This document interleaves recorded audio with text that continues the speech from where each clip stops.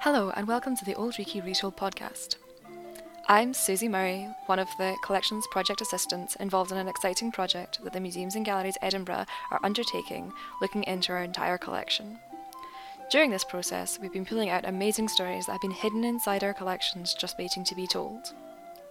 Today we're doing a special episode celebrating Robert Louis Stevenson Day, which is the 13th of November, and we thought was an excellent opportunity to talk about one of our very exciting new acquisitions in the Writers' Museum. Part of the Robert Louis Stevenson's collection, which includes the Stevenson Family Bible. But first off, following on from our photographic theme, we're going to look at the Robert Louis Stevenson South Seas photographic albums. To discuss the photographic albums, I'll be joined by Nico Tayak, who is the head of the project and our collections documentation officer. Nico has been working to make the South Seas albums available on Capsule Collections and has a keen interest in Robert Louis Stevenson's travels around the world.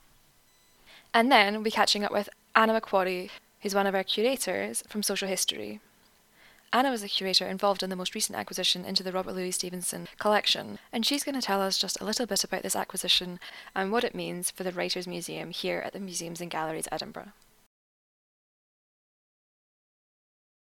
So Nico, looking at what we refer to as the South Seas Robert Louis Stevenson photographic albums, can you tell me a little bit more about how big these albums are and what kind of time period these albums represent?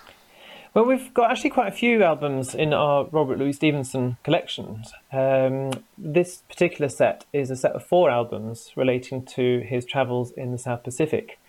We've got other albums that I'm just coming across now on our collections database, which has more images of early on in his life or later on in his life. But these 4 that we're talking about today are very clearly dated, 1889 to about 1890. Okay, so that's a really specific period, and that's actually, isn't that just when he kind of had moved over to that part of the world? Is that correct? Yeah, the albums we have there are of specific journeys he did. It's the first time he actually sailed into the South Pacific. He had been living in various parts of Europe, did a stint down in Bournemouth and then in the Alps, and then went off to the States, where he actually met his wife and married in San Francisco. They chartered a boat called the Casco, which left San Francisco in 1888. And they did a few months sailing around and stopped off at various points. And then eventually, after several cruises, ended up buying property on Samoa. And that's where he stayed until he died. In fact, he died and is buried in Samoa. That's really interesting. So his wife's Fanny, is that correct? That's right, yeah. So is it her that mainly took the images? Was it him that mainly took the images, or is it a mix of different people who took the images that are in our collection? It's a mix. The albums themselves are very delicate. They're in deep store and thankfully they've been digitized at really high resolution. So that's kind of what we're using when we're doing research on them. I'd love to see what's on the back of the photos. They're stuck on, so we're not in a position at the moment to actually remove them, but that would be some great work to do. So we're having to go on what's actually annotated on the albums themselves. And they've all got handwritten notes on the albums. Not too sure whose notes they are. I suspect probably not Robert Louis himself. I think it's probably his stepson, a chap called Lloyd Osborne. And a lot of the photos are taken by Lord Osborne. Other photos are taken by other family members. There was a whole group of family and friends that kind of came and went and visited him and lived with him throughout the years. And it looks like these albums were probably compiled over quite a long period of time. One of the things that really confuses me is the later album, which has more of the Samoan material when they were actually living and settled there. There's photos of his tomb, which, yeah. Oh. So you think, okay.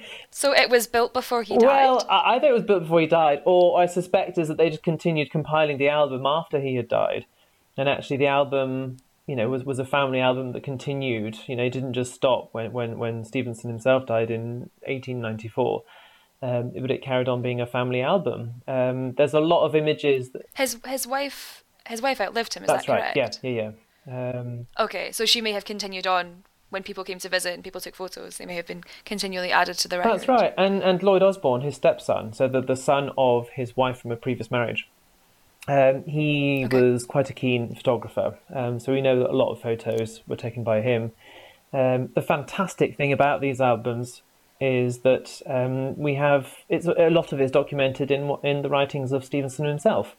He wrote the book In the South Seas, which is effectively a travel log of his journeys down there. He wrote a lot about the sort of the political situation in the South Pacific. So a lot of the photos are directly showing people and places that he wrote about, which is just an amazing resource. It's kind of like a storybook, but they're kind of separate, so you can kind of look through the things of his writings and then follow along in the photographic images that we have in our collection. That's really interesting. I never thought about it that way. That is pretty much what I've been doing. So a lot of these images are on the Capitol Collections website, and anyone can go in and have a look at them and read about them. And it's a long time plan of mine to continue populating these images with all the information from Stevenson's writings, and actually making that link. Yeah, it's really cool. It's really interesting. I think the Capitol Collection records they add so much context, and if you don't know Stevenson's writing, I think it's a useful context to kind of get into Stevenson's writing and understand from where he was writing. That's right. And there are various academics who are using the images to research all sorts of things. So there's an angle from the history of photography, because again, this is late 19th century in the South Pacific. We think that, oh wow, these people are out there taking holiday snaps and photos in the South Pacific. Isn't that advanced? There was actually a lot of professional photographers, mainly Europeans, I have to say, that settled in the South Pacific, who were producing tourist photography for visiting tourists. It was a part of the world that a lot of Europeans would go to.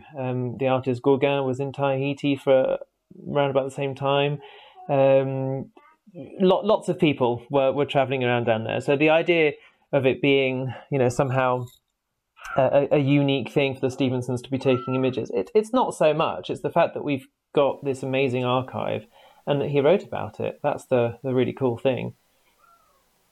Yes, I guess quite a lot of the images that we might have from the same sort of period or the same sort of area might not have that written context that goes along with them. They will be unannotated or just not really have the stories of the communities in which the images were taken. But I just love this idea of people taking photographs and then developing them in an area which we think of probably being quite basic in terms of development, but obviously they had photographic studios, they had the ability to develop all these amazing images, but also the content of the images. So some of them almost seem like they're done in photographic studios.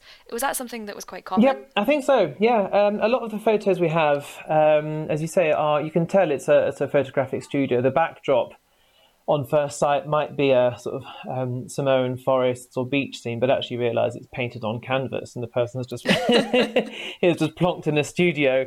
And a lot of the photos would have been printed on cards that we have. A lot of these sorts of things in our collections from Edinburgh, that were printed on the carte de visite sort of format with a photographer's name on the back of it. A lot of these are from these sorts of photographers, and that was their trade. That's what they did. What's really interesting is the sort of the style and content of the photos that were done by the professional photographers, if you like, as opposed to the photos that were done more informally. And this is where it gets really interesting. So there was one particular photographer, a chap called John Davis, and a lot of the photos in the albums are by this chap.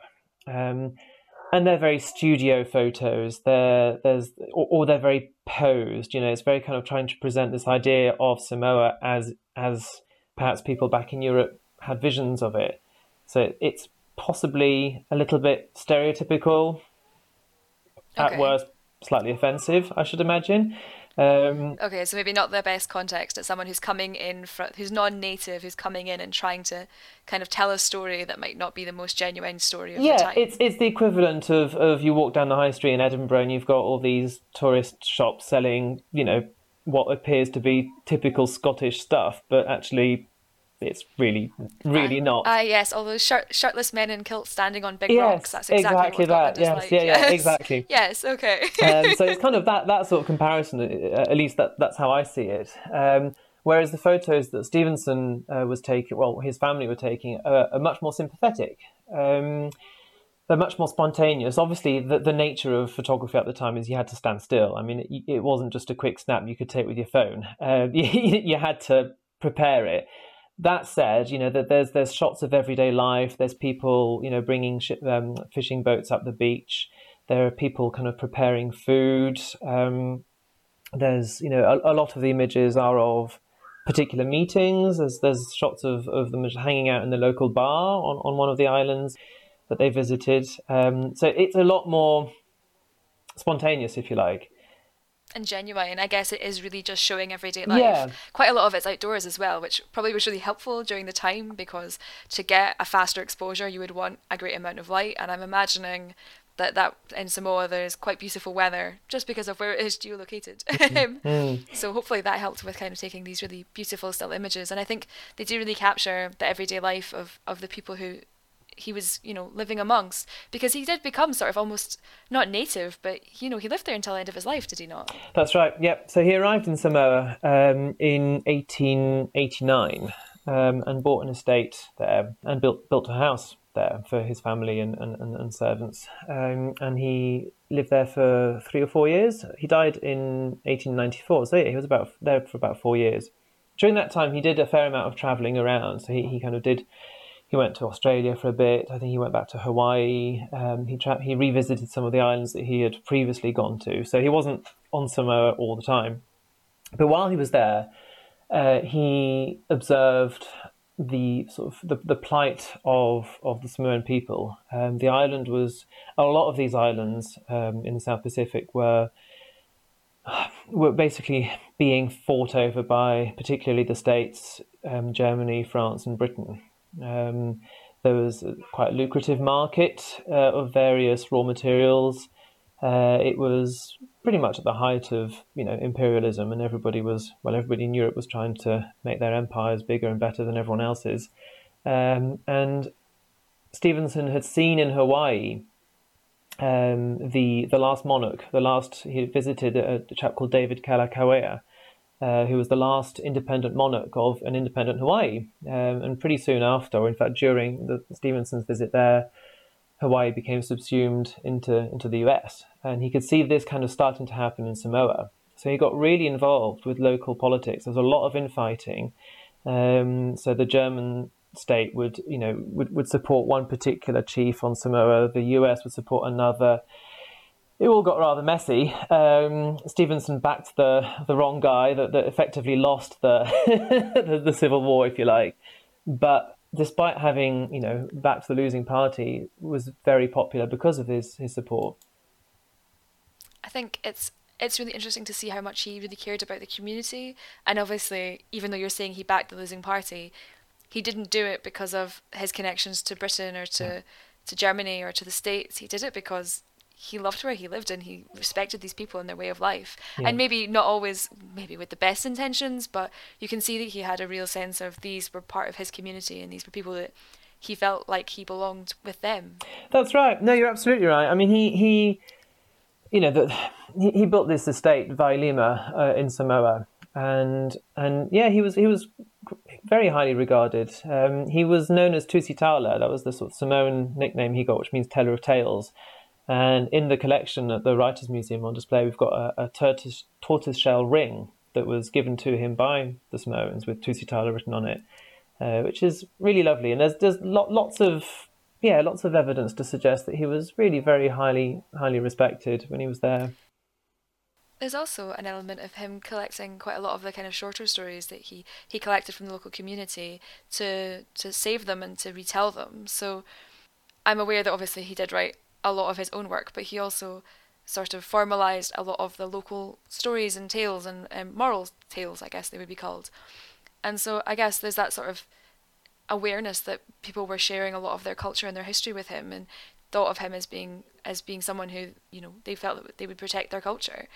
And I think that's obviously a great show of faith in someone who isn't from there and kind of just showed up and, obviously made a big effect on their lives. Yeah. No, absolutely. And I mean, his later writing is really interesting. You see a definite change. So, you look at his early stuff when he was still in Britain. So you look at the novel Kidnapped. It's a fantastic story, and I would encourage anyone to go and read it. But it's a very romantic idea of the Jacobites and Highland culture, and it's It's quite simplistic in a way. He very much portrays the Jacobites as lovable rogues, if you like, and it's quite a romantic idea.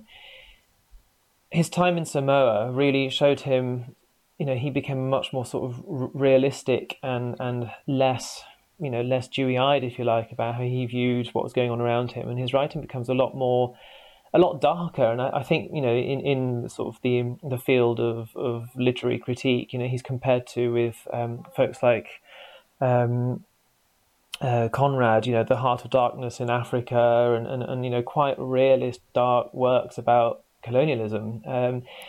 Yeah, I guess he saw a lot of humanity when he was over there, didn't he? He did. And some of the works is what's really interesting is if you look at one of his last books, Katrina, which is the sequel to Kidnapped. He loved it. It was his favourite novel. It's the sort of the sequel, and it's all about a legal case. It's very interesting. Stevenson trained as a lawyer, so I think that's where that comes back to.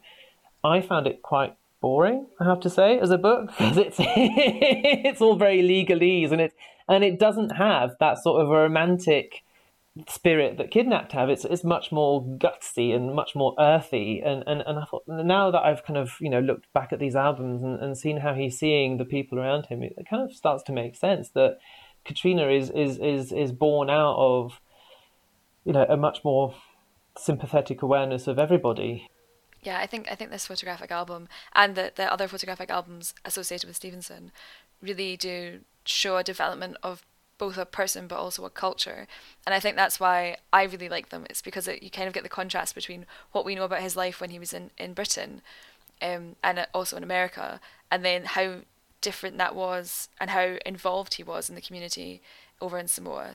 So you were saying how Stevenson had witnessed the fall of the last leader in Hawaii. Is there any kind of representation of him meeting chieftains or any other sorts of leaders in the photographic albums? There is. There's loads. There's some great photos, and again, because they're all annotated, we know where they all are. So while he was visiting the Marquesas Islands, which is his first stop, if you like, from leaving San Francisco, and the chap who he met as chieftain there was a chap called Paua. He had recently become chief because the previous chief was one of the last active cannibals of the islands. And a few years before Stevenson arrived, there'd been various incidents of infighting and cannibalism. So the French authorities deposed Moipu, the previous chief, and appointed this new chap. And we've got some really interesting pictures, and again, Stevenson writes about them both, of Moipu in Marquesan chief outfit, as opposed to Paua, who's in what we would consider sort of Western suit, and they're standing side by side. It's a great contrast. It's a great contrast, and Stevenson writes very fondly of them both. Despite one of them being a cannibal, who's apparently his favourite food was human hand. No.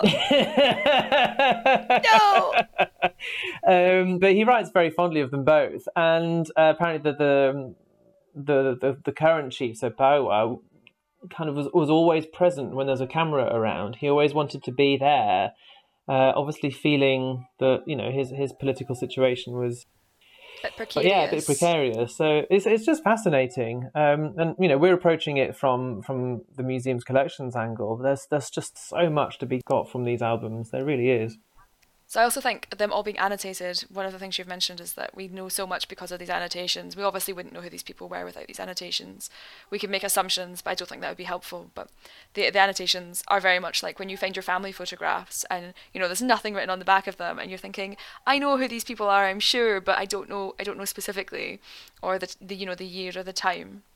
So, going through all the photographs that you might have at home and annotating the back of them, maybe one day, you don't know what's going to happen to you. So maybe one day someone will find these images and they'll be able to glean so much about our time That's today. Right.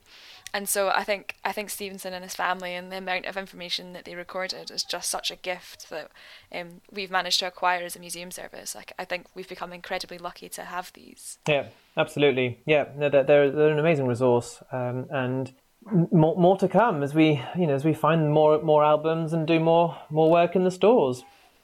So there's obviously a series of albums. Did they all come to us at the same time, or did we kind of acquire them in bits and pieces? The main four South Seas albums, three of them actually came to us directly from Lloyd Osbourne. Oh, So our records say, yeah. So wow. a lot of the Stevenson collection we have came in from Lord Guthrie, who was, I think he was a family friend, or certainly one of the founding members of the Robert Louis Stevenson Club. Okay. So there's quite a strong link there. But yes, I gather that three of the albums came to us directly through the Osborne family. So therefore, Stevenson's descendants. The fourth one we rather less prosaically we bought at auction. Okay. Well, we had to complete the set, didn't we? We had to complete the set, and these are just four out of a handful of albums that came to us from various sources, but. I think, yeah, the strong link is family descendants, which of course ties in very much with the acquisition we've recently had in the last month or two. I think obviously people see the value in their family history, and obviously they're aware that we are collecting Stevenson's life as a collection in the Writers' Museum. And so it's great that people come forward and want to share that information with us. And this acquisition that hopefully Anna's going to tell me a little bit more about is just so exciting. And I think will hopefully add a lot more context to a lot of the collections that we already have. It will indeed, yeah. I was there when the donation came in, and it was very exciting. Really, I can only imagine. Good stuff.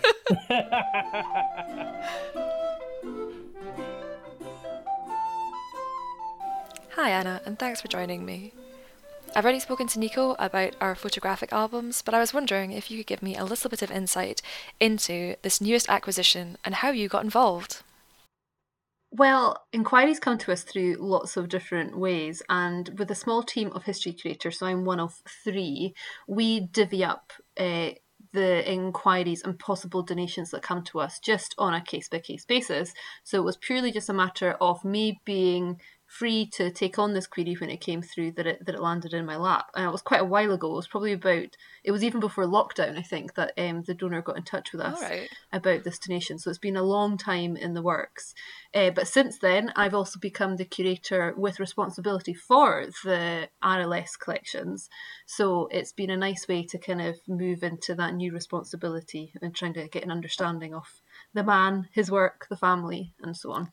It's a nice welcome to the collection, I guess. And so what is the object? Give us the rundown. What is this amazing acquisition that we've just acquired? Well, it's not just one object. That's what's so exciting about it. So the main star of the show, as far as this donation is concerned, is the Stevenson Family Bible. But there's also the Bible box. There's a family record tracing the many different generations and branches of the family. There's a whole set of Edinburgh edition books with a really interesting dedication in them.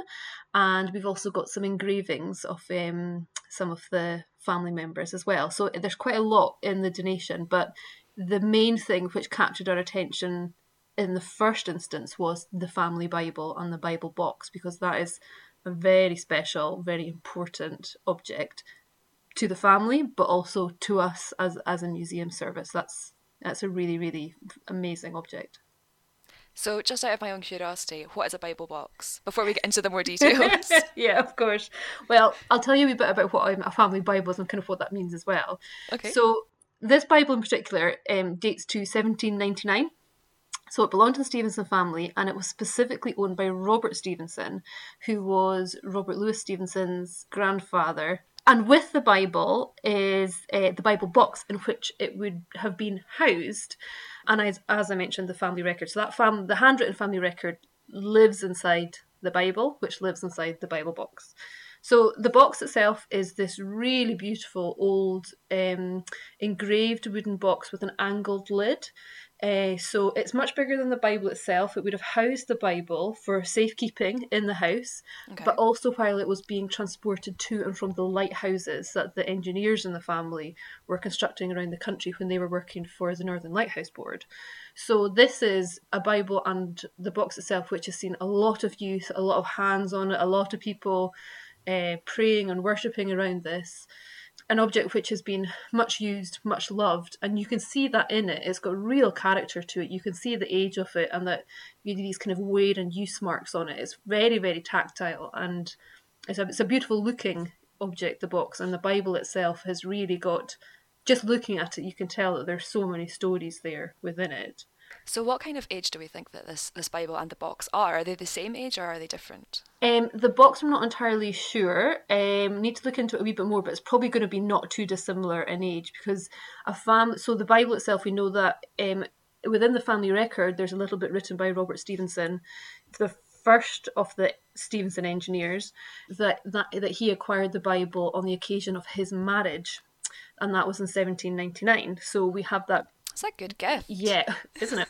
And it's a really, from our perspective, from museum perspective, that's a really beautiful bit of provenance there as well, that we can date it exactly to when that was acquired. So we know from the family that it's come down through all these generations, from the donor who is a member of the extended family, but also that we have actually got it in the person who acquired it the first time. We've got it in his own handwriting, stating, I received this Bible on this occasion, and we know the date of his marriage. So that's a lovely thing. The box itself is probably going to be a similar age, because it's not uncommon for, especially in a family of means, to have a special box which was, if not precisely tailor-made for that specific Bible, then it was well fitted to it, and it worked to secure it and to store it, because these are financially as well as kind of emotionally and religiously important objects and valuable objects as well. So there's something that would be wanted to be stored and kept well, even though they're being used all the time. They were being something, there wasn't just kind of like sitting gathering dust in a corner. It was something that was just being kind of cared for and looked after well. That's really interesting. I never thought about the financial value of a family Bible at that time, but I guess it must have had significant value, financially as well as emotionally. Yeah, I would imagine so. I mean, I couldn't give you a cost for what one might have cost to buy in 1799, for example. I'm sure we could find that out once I do some more research into it. But it's a wedding gift, so it's not an insignificant purchase, is it? Exactly. It's a very special object. Precisely. I mean, we give today at weddings, you always want to give something that's a bit special to mark the occasion, and that was no different 200 years ago either. It's to mark a significant occasion in a person's life, a new chapter, a new start, and I think the Bible really represents that really beautifully. And it's not. I haven't mentioned the dimensions of this yet, but it's not a small book at all. This is quite a substantial Bible. So it's not a pocket Bible. It's not a pocket Bible. It's not a tiny wee miniature one or anything. No, this is a big one. So if you can imagine that the Bible box would act almost like a lectern, and Bible boxes often would have a little lip on the angled lid, so that the Bible could be held on top of it, and it used almost as a transportable lectern. The one that we're talking about today doesn't have that, but it has got the angled lid. Oh, okay. But yeah, you can imagine that. Yeah, this is not a small object, not a small book at all. So it's not insignificant in its size, its meaning, and also its financial value at the time. Books weren't cheap and easy to come by. Yeah, that's really interesting. I never really thought about it that way, but it must have been something special. I feel like getting a family Bible for your wedding is a great gift, but I don't think it's something we commonly do now. Was this a really common practice?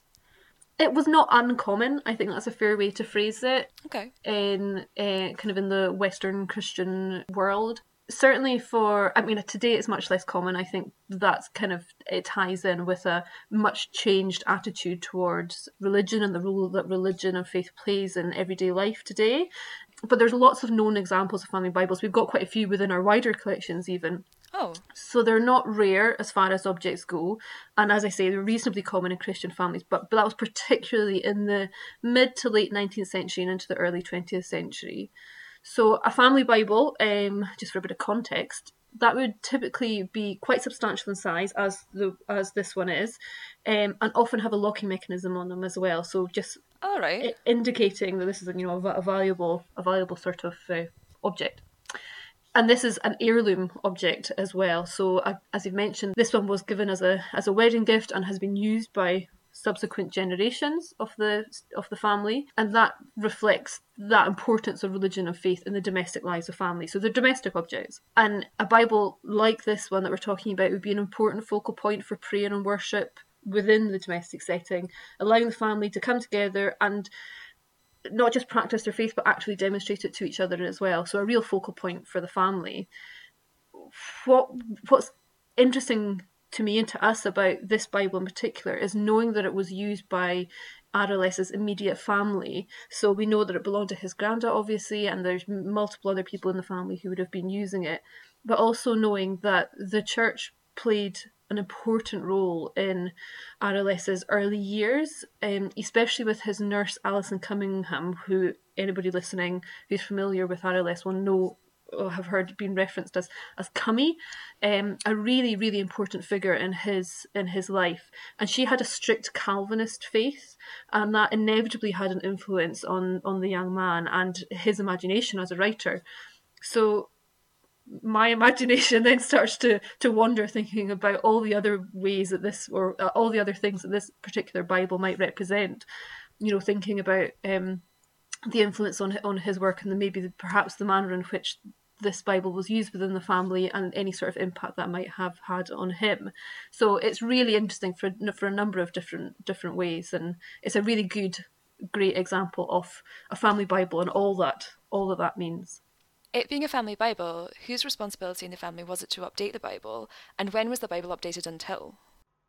So the Bible itself, what's interesting about it is that there are little inscriptions and little bits of marginalia in it, so marks in the margins, indicating where particular sermons or particular chapters and books of the Bible were being read, and marks in it to indicate up to which point somebody got when they were reading, and also marks in it showing which particular prayers were important. Those are right at the end of the Bible, and which ones were used by the family. So it's really interesting to see kind of what was being used, what passages were important. And when you look at the pages, you can see some are more worn than others, and up to a certain point the Bible is very well used, and there are other books in the Bible which aren't quite so well thumbed. So it's really interesting to see the kind of the use and the wear from that perspective on it.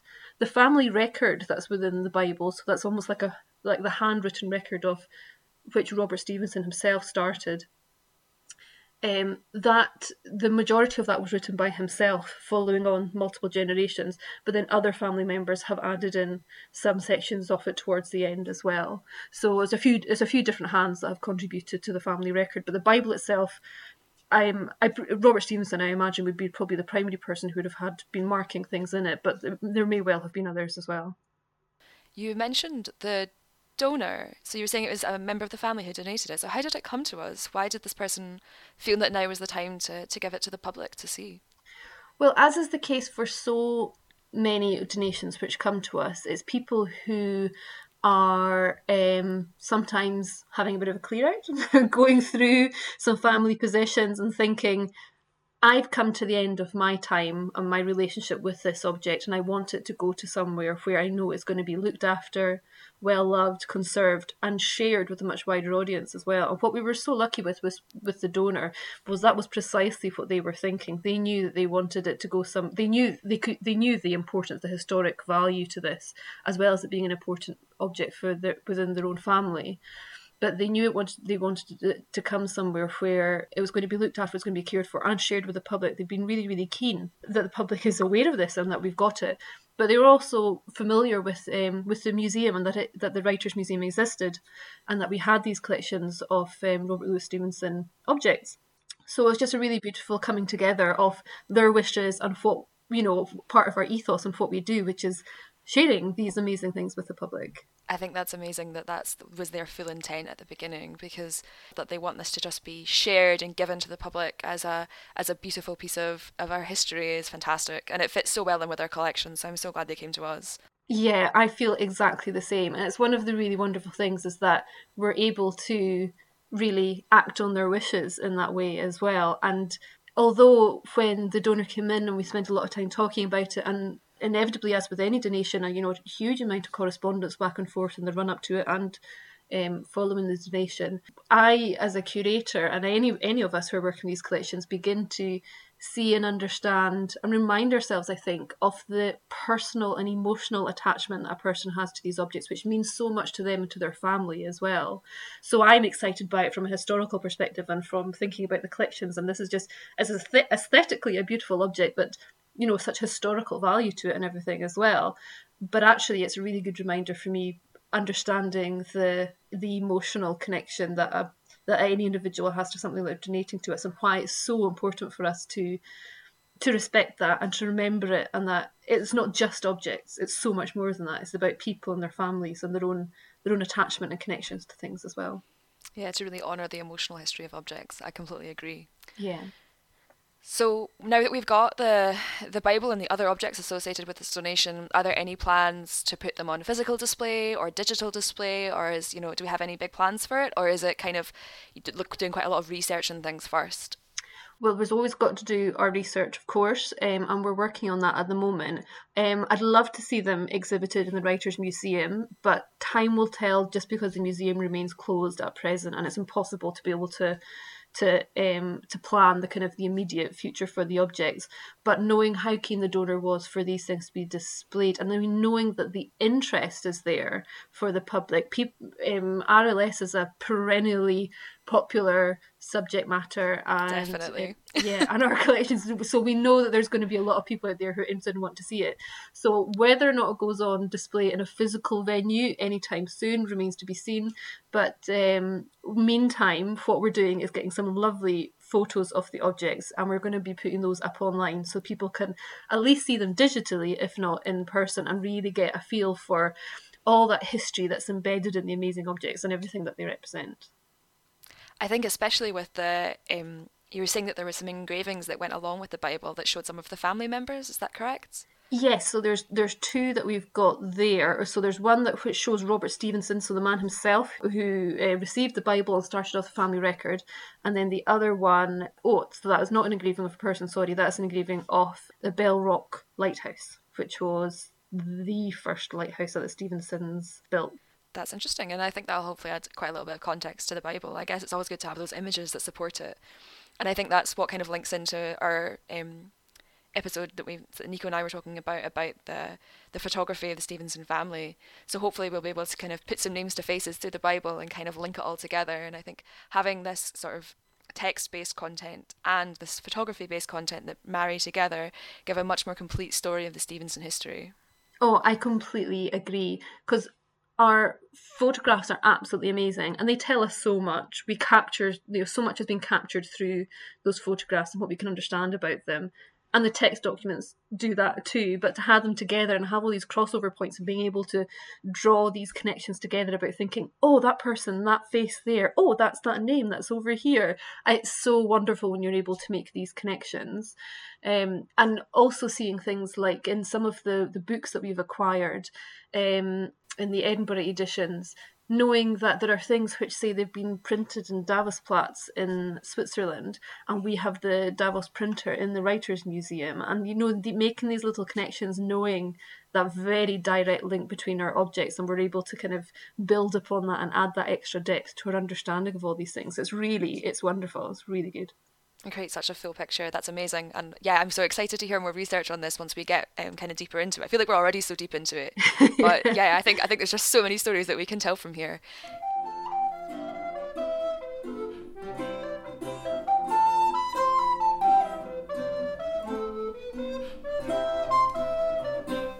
And that's it for another Old Reekie Retold podcast. Thanks for listening, and I hope you enjoyed hearing about Robert Louis Stevenson and our new acquisitions here at the Writers' Museum.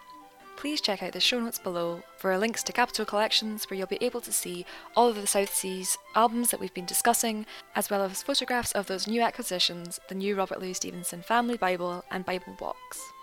If you'd like to hear more about our work, you can head to edinburghmuseums.org.uk or find us at EdinCulture on Twitter to join the conversation.